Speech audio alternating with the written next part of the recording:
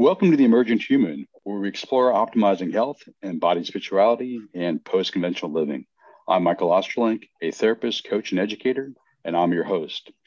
Shout out to my colleagues Dan Cirillo and Chris Smith at Spartan 7, which is leading the way in executive protection, tactical and mental readiness training, and continued rehabilitation support for veterans. You can learn more at www.spartan7inc.com. Today's show is brought to you by Cosper Scafidi, an amazing body worker in the Northern Virginia area who's integrated different somatic practices into his work, including Rolfing. To learn more about his work, you can visit his website at cosperscafidi.com. Today's returning guest is Brent Gleeson. Brent is a Navy SEAL combat veteran with combat tours to Iraq and Africa.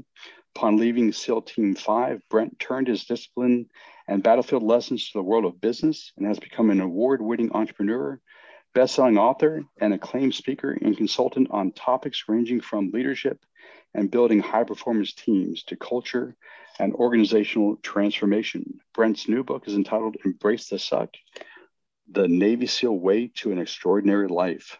Good to see you, Brent. Good to see you, brother. Thanks for having me on the show again. Yes, welcome back. It's been a while. Congratulations on the new book. Thank you very much. So I thought we'd start by embracing the suck with two shitty experiences that you had in combat, which is kind of a nice entry point into this conversation. We're just getting real right off the bat, huh? Exactly. I share a couple, and as you've read in the book, obviously I try to, there's some intense moments, but also some moments of levity and self-deprecating humor, so to speak. But there were on one particular deployment in Iraq, we were hitting a target, looking for a high-value target, HVT, and a weapons cache in a rural area outside of Baghdad. And we had used helos as an insert platform. We're planning on vehicles coming in and being the extract platform. And so we landed about 1.5 clicks out, and we moved into the target that had multiple buildings on the property in a skirmish line format. So we spread out and we move, online through clearing structure by structure as we go. And my fire team was, on the east side, and we were moving towards a structure that was in front of us.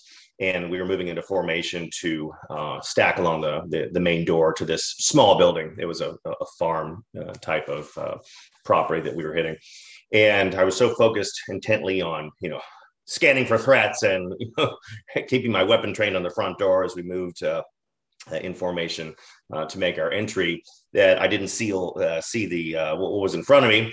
And I stepped and fell right into a cesspool. So I went right waist deep into a cesspool that was about 2 to 3 meters off the wall of the building.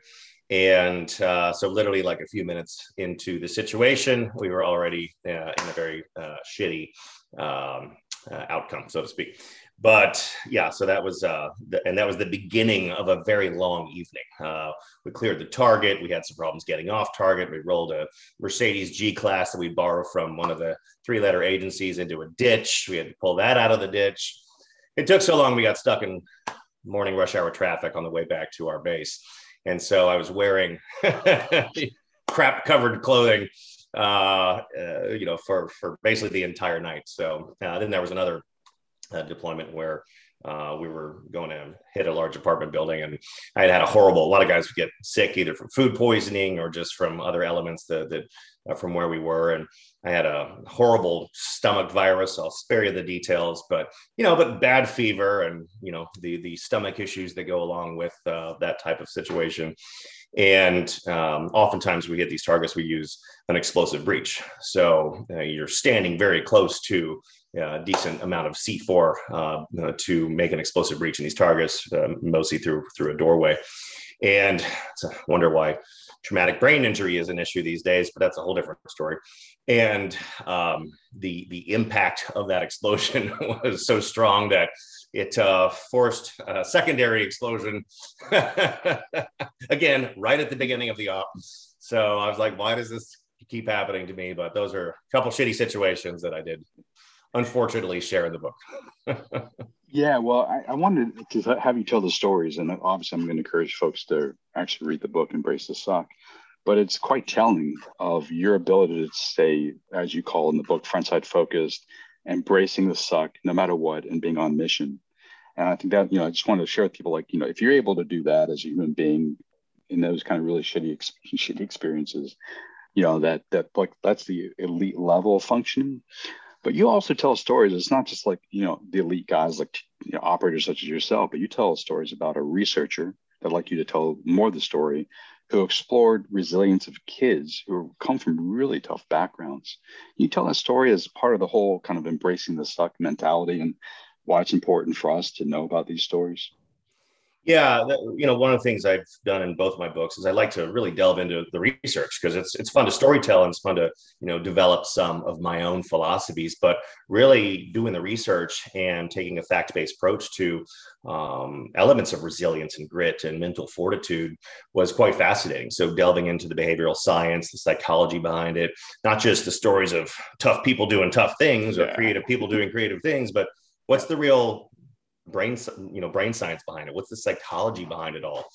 And this actually came from an element to some of the leadership development work we do at Taking Point Leadership.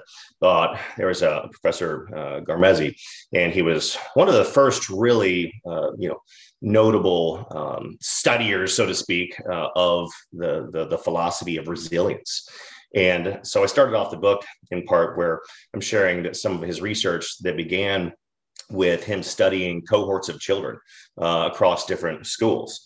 So, the concept was go into schools and find children and ask the questions. They'd sit down with the principal and a school psychologist and ask them about children, not asking them, do you have any problem children here in your school? They'd be like, well, of course we do.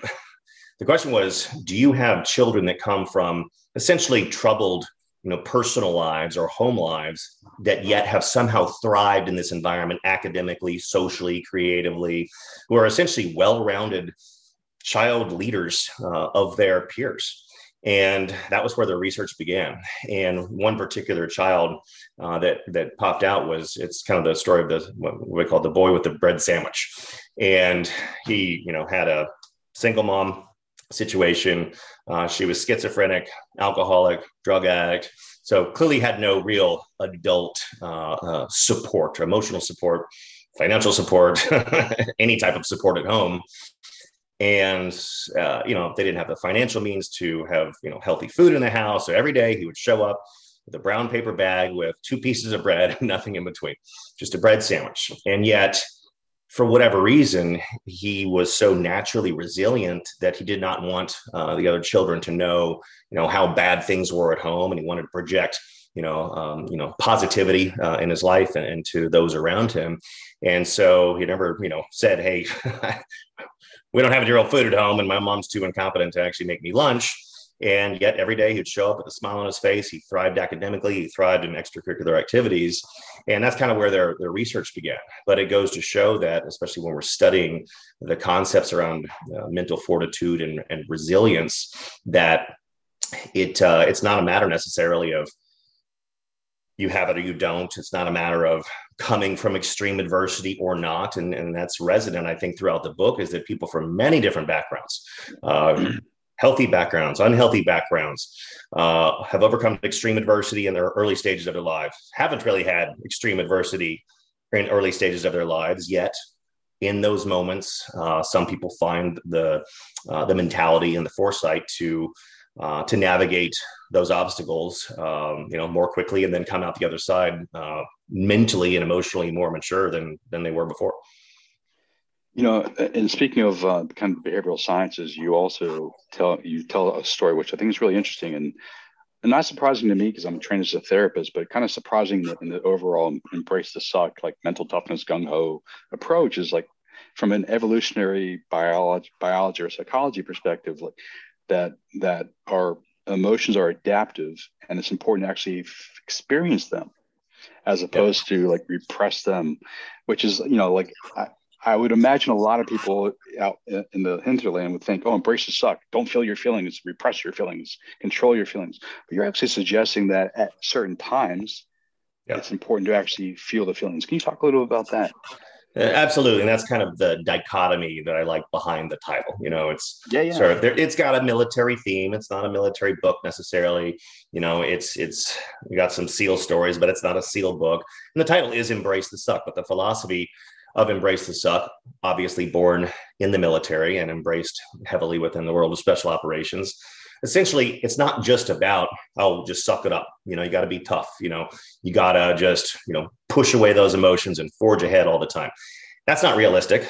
That's not healthy. And you'll go much further faster as an individual in your personal life, your professional life, in your relationships, and how you overcome adversity when you can develop emotional intelligence and build self-awareness and understand your emotions, how you react in certain situations, how your emotions impact others, especially from a leadership standpoint. Obviously, we teach that a lot in our development programs, and social management and relationship management and all these things that are important to be successful, however you want to define successful in life, both in your business career or your professional career or your relationships, your marriage, parenting. All these things are obviously very intimately connected. And in the military philosophy, Embrace the Suck really isn't just about toughen up, get it done. It's about acknowledging the obstacles that are in front of you and not just accepting them, but finding ways to lean into it, finding ways to move more quickly from that, we'll call it, to stick with military terms, that bunker of normal human emotion. You're a therapist, you understand, obviously, the stages of grief, so to speak, that can be very dramatic or smaller depending upon the obstacle we face. We all know that now more than ever over the past 14 months. But moving more quickly from that bunker of normal human emotion, of the anxiety and the depression, but more quickly into acceptance, but also into taking stock of the current situation, focusing on what's in your control, deprioritizing the rest, developing a mission plan with contingencies, and then stepping back onto the battlefield of life more quickly, as opposed to sometimes when we get stuck in that causal thinking of why me, why this, why now. We waste time, energy, and emotion on things that are wildly out of our control. And we're not getting anything done. We're not making it better for ourselves or for others until we can gain acceptance faster and use that knowledge and that emotional information, so to speak, to develop a plan and move forward. That's awesome. So emotional intelligence, social intelligence, which you just kind of walked through a little bit. Another piece of your book that you talk about is mindset. And obviously, for argument's sake, we can separate emotions and mentation and talk about them separately. But we know for the brain sciences, they're integrated together. Yeah. But talk about like the fixed mindset versus the growth mindset, and what you see in the world in terms of fixed mindset, in terms of clients you work with over time, versus growth mindset, and how we move people from one to the other, and why it's important to do so. And yeah, that's another thing. Carol S. Dweck's philosophy around fixed versus growth mindset that obviously resonates well when developing leaders and talent in organizations, is understanding where they fall in that spectrum and how to move from that fixed mindset mentality into more of a growth mindset. Again, another thing that can be developed. These are skills that can be developed through intentional practice. You're not one or the other. You can kind of start off as one or the other, but learning how to tackle certain circumstances and lofty goals and overcome obstacles, you will develop more of a growth mindset. So the fixed mindset is what it sounds like. I am who I am. My talents are my talents. My skills are my skills. Flaws are my flaws. Effort's not really important because it's not going to further my ability in X, Y, or Z. So this is it. This is where I am in the world, in my life, and this is who I'm going to be. A growth mindset is also what it sounds like, as you well know, where we believe that challenges aren't just inevitable, but they're necessary for personal growth, for personal development, for professional development, for gaining wisdom and foresight and perspective on the world around us. And so, people with a growth mindset typically seek out harder things to do. They seek out and pursue loftier goals. And when they achieve those goals, they move the goalposts and do it again. So they're in a constant state of improvement. They're never satisfied with the status quo. They crave and accept feedback from peers. And then most importantly, they apply that feedback to continuous development and improvement. That's a growth mindset. It's critical for leadership, and it's critical just for engaging in meaningful relationships, for tackling goals in your personal life or your professional life, and and also being able to impart that type of mindset and wisdom on others. What do you do when you work with clients to help them, first of all, see that they have a fixed mindset? Because I would imagine a lot of people might not even know that they operate that way. And are there certain exercises you might do to help them move from fixed to more of a growth mindset? Absolutely. I mean, we try to take not to overuse this term, but a data-driven and insight-driven approach to how we develop programs and how we engage teams and leaders, whether that be in a group setting or one-on-one. But I'm always been a big fan of peer reviews. So your typical, we have a custom 360 model that we use. So for those listening or watching who don't know, that's where, let's say I, as a manager in an organization, would have a cohort of peers, probably my boss, peers in a similar level to me in the organization, and my direct reports anonymously rate me based on a series of different questions and the type of insight and data we're looking for, basically rate me on my performance. We do this in SEAL training, where we weigh heavily peer reviews and to teach that team ability and that mindset around accountability and discipline and looking out for the person to your left and right. Because like in SEAL training, for example, when students fall in that bottom echelon in those peer reviews, it's not because they're not the fastest runner or swimmer or best shooter in the kill house. It's their attitude. It's their mindset. It's they lack the ability to put the team's needs before their own. They're in it for themselves. They haven't moved from, okay, individual exercise. No, this is a team exercise. And the same thing applies, obviously, in a organizational setting, where the first thing we want to do is show leaders, here's the baseline of where you are right now. And again, 360s aren't necessarily based in fact. They're based in perception. But again, the old perception is reality philosophy. That's the same thing and true in an organization, where the most important element of feedback to use so that I can develop as a leader is from those that I lead or from those that are leading me. And from there, you can create action plans to understand a few key areas where you want to develop as a leader, as a manager.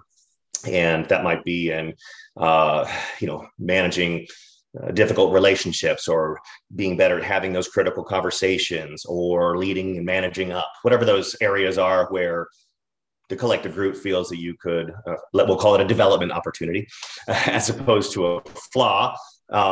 That's where you start. And then, of course, you can design different programs and scenarios and learning modules around, and experiential learning and classroom learning and different projects they can implement to develop and, most importantly, measure the outcomes of their improvement. Let me ask you this, because you went from the teams to the corporate space, and I'm wondering, in the teams, I would imagine, high levels of accountability, honesty is expected, no bullshit. I can't imagine that in the corporate space, like high levels of accountability, honesty are the norm. How do you bring that in? I could imagine, if I'm an underling, I'm afraid of my boss. I don't want to say something critical of him because it might affect my future raise or promotion, or whatever. So, so how do you deal with the different culture that you find in the workspace versus on the teams? Right. Yeah. And again, having had the honor and privilege of, serving with and being led by some of the most phenomenal people I've ever met. And, my contribution, to Naval Special Warfare pales in comparison to so many of my brothers who are literally some who put me through training, who are still in the team, still fighting the fight. And I still learn from them. I still, follow what they do and read their books. And I'm writing a Forbes article today on Mike Hayes' new book, Never Enough. Phenomenal book. There's a leadership component, but there's a personal development component about excellence, agility, and living a life of meaning. It's a phenomenal book. And in doing so, I was reflecting on, how did I bring some of those elements, mainly things that I learned from others in the teams, and bring those into creating high functioning teams in the business world as an entrepreneur. Not as easy as I thought for some reason, but ultimately it comes down, again, leadership is always the problem and it's always the solution. And creating a cultural environment, for example, whatever that culture needs to be to support the purpose, the mission and vision of the organization and what they're trying to accomplish and the products and services they're trying to deliver to their customers. But creating a cultural environment that attracts great talent, retains great talent, that develops talent, that has engagement strategies to keep people measurably at their peak performance. And therefore, that drives retention of customer, and that drives profitability and growth and sustainability in an organization. Now, of course, and I touched on this in the article, emotionally connecting to the purpose and the why in special operations is relatively easy. It's simple. Complete the mission, protect my teammates. There's a lot of underlying things there, but the two most fundamental things is mission success, protect my teammates. And obviously in the business world, connecting everybody in your organization and engaging everybody in your organization behind the purpose of the widgets that you're selling or the services that you're putting out there to generate revenue and shareholder value is difficult, because there's not that deep, like, wow, mission success, purge the world of evil, fight the enemy.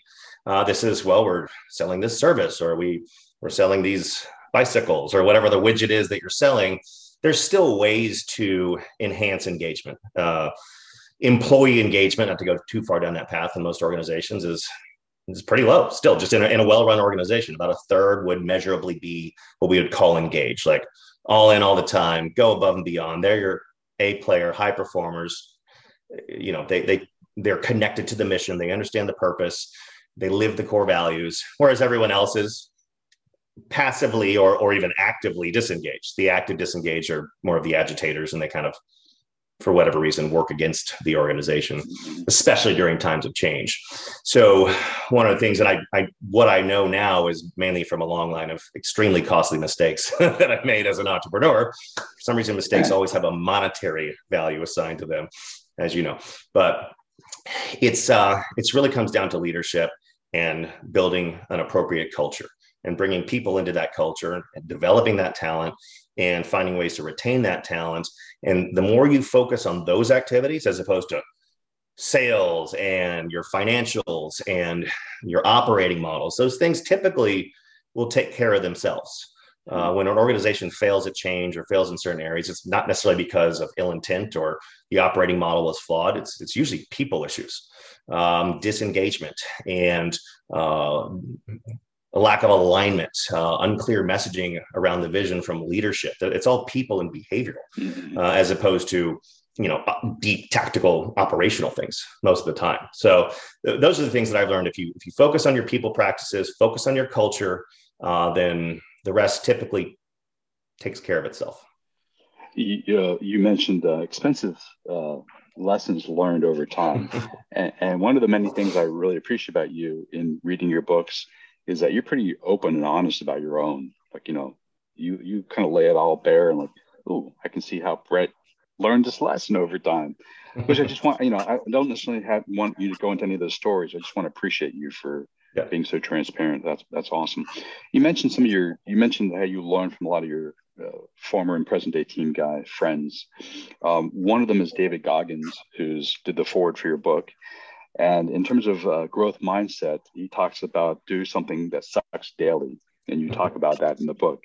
Yeah. And I'm wondering if you could just share some of the things that you might recommend to clients, whether it's in the corporate space or maybe if you work one-on-one with people, wherever it might be, of things you might suggest. Oh, why don't you think about doing X, Y, and Z to really develop your capacity to embrace the suck?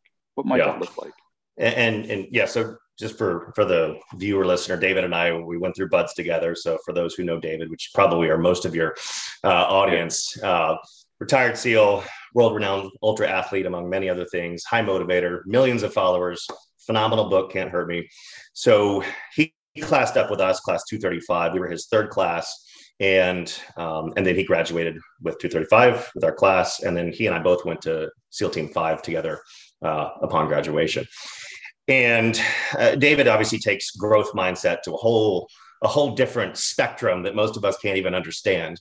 But what's interesting about that dichotomy is that David did come from extreme adversity, a physically and emotionally abusive household, childhood obesity, ups and downs when it comes to the financial environment, racism, and that bled all the way up into his teenage years and his early 20s. Quite frankly, until he made it into the Navy and into the SEAL training pipeline. He'd been in the Air Force, had some success there, then regressed back and it's but in comparison to maybe others who have done the same things in the special operations community and gone through the hardest training in the world, but didn't necessarily come from adversity. That's what's fascinating to me about the resilience, as we were talking about before, is where does it come from? Why do some people have it and some people seem not to, or two people from very different backgrounds and life experiences both have it, but why? And so when engaging and embarking upon this project, I thought, who better to write the foreword about a book about resilience and grit than my buddy David. And so he did. And I, obviously thank him for that. But when we think about, his philosophies around doing something that sucks every day, it's essentially Mike. Well, it's actually pretty not that interesting that Mike, the Navy SEAL commander, has a similar philosophy. And he talks about, doing the hard things, like I touched on briefly before. And again, it's not about doing something that sucks for the sake of doing something that sucks. It's not about teams and leaders doing the hard thing all the time and taking the risk just for the sake of doing the hard thing and taking the risk. It's about being calculated and being intentional in your practice based on the goals you're trying to achieve. So the philosophy of doing something that sucks every day means, okay, here are a set of goals that I'm trying to achieve, personal, professional, what have you. Or here's an obstacle that I really need to overcome. Or here's my marriage over here that is failing miserably and I desperately want to save it. Any lofty goal in many of those three categories is going to have adversity, stress, anxiety, and pain and suffering associated with it. Otherwise, it's not that lofty of a goal, or it's not that big of an obstacle. And I focus a lot in the book, as you know, on goals. So professional goals, personal goals. I use a lot of fitness analogies because that's, visually easy to understand for a lot of us. And so let's say you're going to run a marathon for your first time. Or let's say you're David, you're going to run 100 miles for your first time, when having never run a regular marathon. Well, obviously associated with that lofty goal, there's going to be a list. And I provide a model in the book. Make a list of those threats, those blockages, those obstacles will be associated with successfully achieving that goal. Then prioritize that list of threats and obstacles.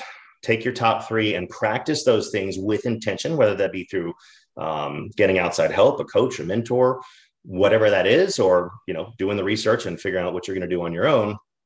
Practice those things with intention. It's a big difference there, practicing and intentional practice so that you can become better at them.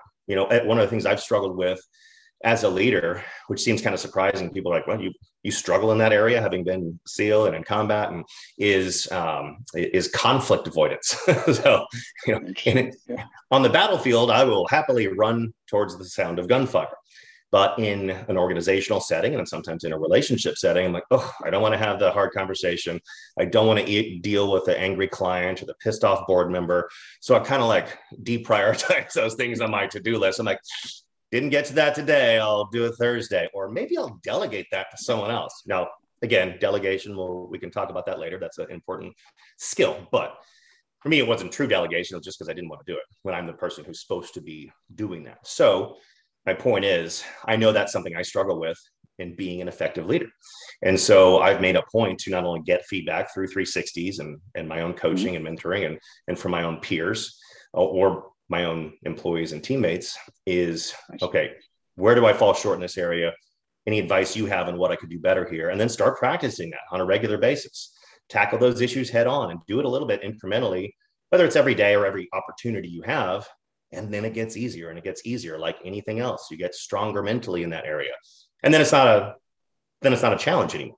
And then you pick the next hard thing and you do the same thing and use that model to strengthen your mind or your body or whatever the goal is in improving in those areas that you suck at or that you don't like doing. And if you do that on a regular basis, your comfort zone expands. Have you always been personally open to feedback? No, I haven't. So like for you, as an exemplar, like someone's watching this going, well, I kind of suck at, maybe I suck at giving feedback, but I don't like to receive negative feedback. I get defended. I get defensive. I can't hear it. So for you, what might you recommend? What was your own process that, I went from not being open to feedback, whatever that means to you, to like, I can accept feedback even if it's critical. Just doing it. It's funny because I have my own accountability partner is my wife, or at least my first accountability partner. She's always like, Brent, you're not practicing what you preach right now. That's awesome. Good for her. And, whether it's accountability or, I'm avoiding conflict, just do it.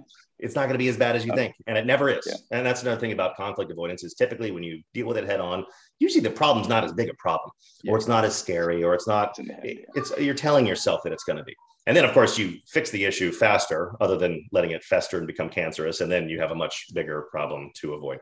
Tackle.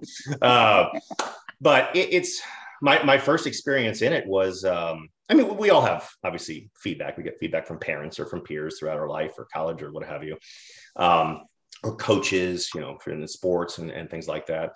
But really thinking about it from a totally new environment, like in the SEAL teams, you get plenty of feedback, very transparent feedback. One of the things I love about our rituals and mechanisms for accountability is our after action review or debriefing process. And part of that process is creating an environment of psychological safety where essentially you leave rank and emotion at the door. You come in as equals and you debrief. You talk about what we did well, what we could do better, and everybody takes ownership over where they could improve. And when you see that in a cultural environment, let's say the mission went sideways in a catastrophic way, and we're talking about, well, whose fault is this? How many hands do you think go up in the room? Like every single hand. Because you have a cultural environment where people are taking total ownership over where they feel they could have done better. When there's plenty of blame to go around, and maybe it was really just one person that kind of screwed up if you put it in that context, but everybody has an opportunity to have done it better. And so when I started my first company, and this is where we as leaders in the business world or entrepreneurs get this wrong, is no threats on the horizon. We're tripling in size every year. The customers are happy. Shareholders are happy. What could possibly go wrong? So we're not looking for the threats on the horizon. So we don't have a resilience model or contingencies to fall back on when a global pandemic hits or 2008 housing market implosion, destroys the economy. And so one of the things that I realized I think it was through some coaching, and I was part of an organization called Vistage. It's kind of like YPO, but a little more business focused in the sense that we only focus on, our businesses and things like that. And there was a recommendation around the 360 process. I'd never heard of it. I knew about peer reviews and those mechanisms. So anyways, not to go over that again, but I decided we should start doing it in our organization, even though things were going great. So really just as a supporting element to how great I was as a leader. I just wanted to see it on paper in a report. Well, that's not exactly how it turned out. Surprise, surprise. I remember we started with just the senior leaders, so just the founders and C-level execs. And I printed this thing out. It was one of the more robust 360. It was like 50 pages of stuff, of awesome stuff that I was going to read. I got on a plane from San Diego to New York. I had printed it out, super old school, got my highlighter ready to go to circle the areas of greatness. And I started reading this thing. I was like, okay. First, and the comments section is where they get real specific, where they really dig in, sometimes in a good way, but sometimes in a constructive criticism type of way. And I was reading things like, one was, I was the CEO, founder. What does Brent actually do all day? That was one comment. That stung a little bit. I was like, they clearly know who's this idiot? He's getting fired. And that's why it's anonymous. But other things, important things like, what is the company vision? What's our mission? Like, do we have a defined culture, core values? What's the strategy? We were just churning and burning. We were selling and bringing in revenue. No real vision, no foundational elements of culture or values or things like that. Again, first time out of the gate, we had raised money. So we had shareholders who didn't give a crap about that stuff. They just want to see shareholder value. They wanted to see sales going up every quarter. They wanted to see profitability gradually increasing through operational efficiencies, blah, blah, blah, blah, blah. They didn't care about any of the other stuff, nor they ever ask about that stuff. Shareholders typically don't anyways, but the good ones do. And so that was my first eye-opening experience with getting feedback as a leader.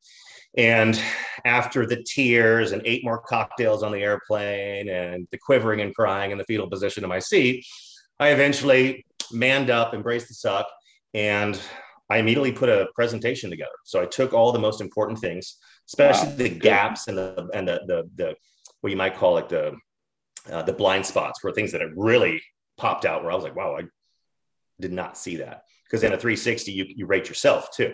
And so what you want to look at too, or where are those blind spots where your rating of yourself, excuse me, and the ratings of others is vastly different, and where you're rating yourself higher than they're rating you. Yeah. And so I put a presentation together mainly to say, here's what I heard, am I hearing what you want me to hear?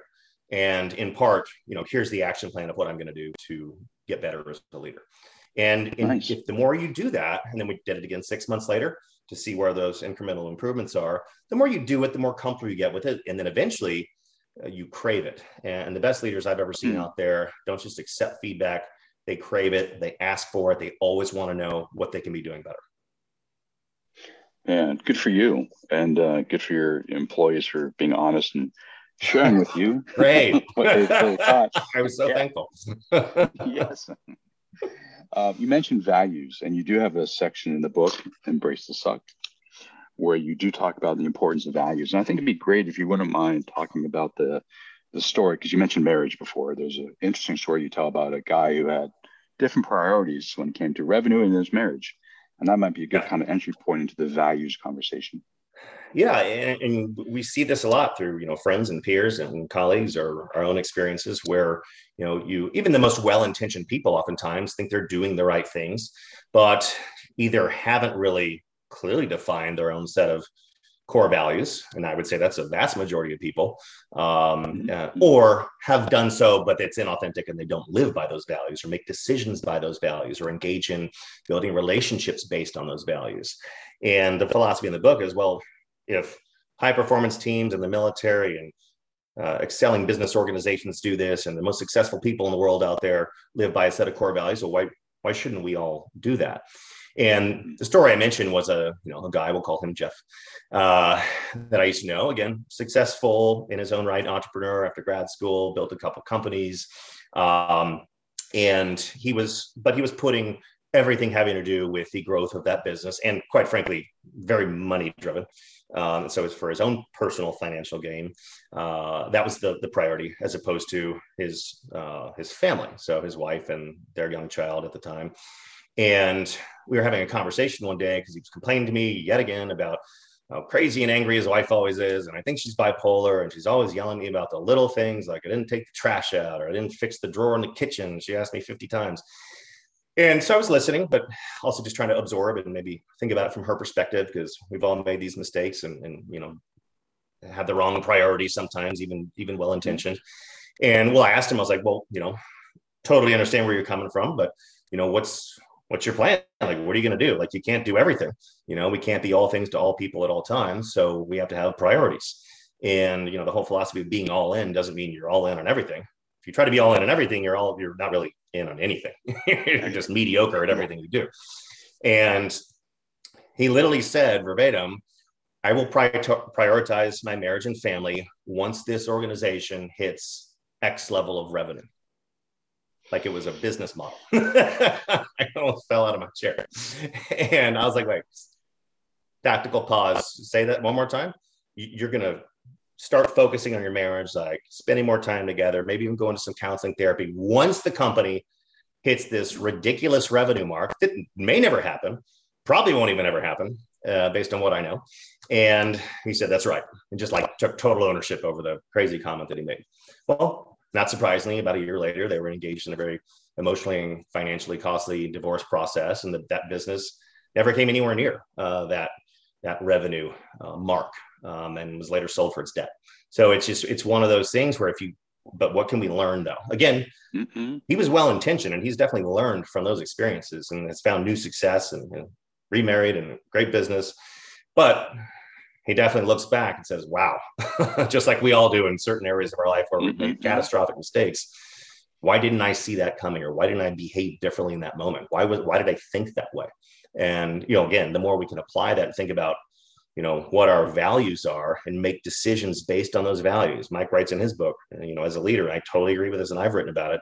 Every decision we make as a leader, whether that's with your family or your business or as an entrepreneur, should be based on a set of values that the team understands, that you articulate well, that's authentic, that you actually live by on and off the battlefield. And when you do that, you're going to be in line with your purpose, your why, what you're trying to accomplish. When we don't, and I've made this mistake before, We deviate based on the values of the organization, for example, because of a revenue opportunity or a shiny object over here. It, in my experience, never works out and typically costs you more time, money, people, and resources when you deviate from an aligned set of core values. Let me ask you about values, because when I coach clients, one of the things I have them do is articulate their values. But I ask them to go from very abstract 30,000 foot view, like, oh, integrity, honesty, compassion, care, whatever their values are. I'm like, and I say, I don't know what the fuck you mean by that. I want to know from you what behaviors I can see in you that shows me you're living those values. So can you speak to that? Like how do you help them go from abstract to very concrete so that they know if they're in alignment with those values? Yeah, I love that. We were just having this conversation at our company's strategic planning session on Monday, because we're actually taking it all the way, but we're coming out of COVID. We're looking at our business model and how we're engaging our clients differently. We've taken it, stripped it all the way back to reworking our mission statement, our vision statement, our culture manifesto, even looking at our core values. And this is something we've learned by and teaching our clients as well. We do the exact same thing. Like, well, integrity. I'm like, what does that mean? What does that mean to you? What does that mean in your organization? Accountability. Okay, that could mean a lot of different things. So you strip it down 2 more layers. And this is probably what you do, with your clients. You're like, okay, how, why? You're asking them the questions to really, most of the time they can't get past the first ones. Accountability, integrity, it's the stuff that sounds good. Anybody wants to, have those set of values, but as we all know, anything important has to be managed and measured, and even values. And if we can't measure our behavior against those values, they're not really core values. They're not really authentic. They're just something on the wall or on a piece of paper or on your website or in your head, something you tell other people at a cocktail or in your therapy session or your coaching session. And, so you have to drill down to, let's say it's integrity. List 2 or 3 supporting behaviors that you expect of yourself and others, and be as specific as possible, so we can clearly define what integrity means to you or to this team or to this organization. And then the third layer is accountability mechanisms. That's what we call them. But like, okay, how are we going to measure each of these behaviors? How will we know when we've deviated? How will we know when we're on track? How will we know what the contingency is to course correct, or we need to get some feedback or do whatever we need to do? It takes it to that third level of measurement. So we know we can measure performance. So on a team, if one of our core values is integrity, I know how to measure. It's part of my performance measurement system. It's how I attract talent. We onboard talent with that information. We develop talent. We talk about the values all the time. Reward behavior based on values. Use coaching moments based on those values. Engage with clients based on those values. That's another thing, was when, from an external standpoint, it's good for brands to be open about their values, because you want to engage in relationships, whether business relationships or personal relationships, with organizations or people that have at least a similar set of values. Again, if you don't, those relationships never last. And so, again, being measurable. So supporting behaviors, clearly defined, and accountability mechanisms for distinct measurement of those behaviors. I love that. That's awesome. So you talk about all that we talked about and much more in Embrace the Suck. First of all, where can people find this book as well as your other book? And also, I know that you're a public speaker, you're a consultant to corporations. So where can people learn more about that part of your life and work? Sure. The book is on all online retailers, most brick and mortar retailers. So pick it up on Amazon or whatever your preferred digital retailer is. More about me and our organization, most importantly, is takingpointleadership.com. Obviously goes into different case studies, clients, service offerings, things like that. But been a real pleasure to chat with you. Always good to see you, brother. And good to see you, sure, Brent. We'll do it again. Yeah. Definitely. Well, congratulations on the book. Let me encourage everyone who's watching, listening to obviously audible.com. You want to listen to it, or Kindle, or buy the physical copy of the book. And also, let me encourage you, if you're looking for a speaker, Brent, you're an awesome speaker. I've actually seen you live giving a talk. And then obviously you're a consultant as well. So look into his work there. Let's bring back the live events. There you go. All right, buddy. Good to see you, man. All right, brother. Good to see you. Appreciate you.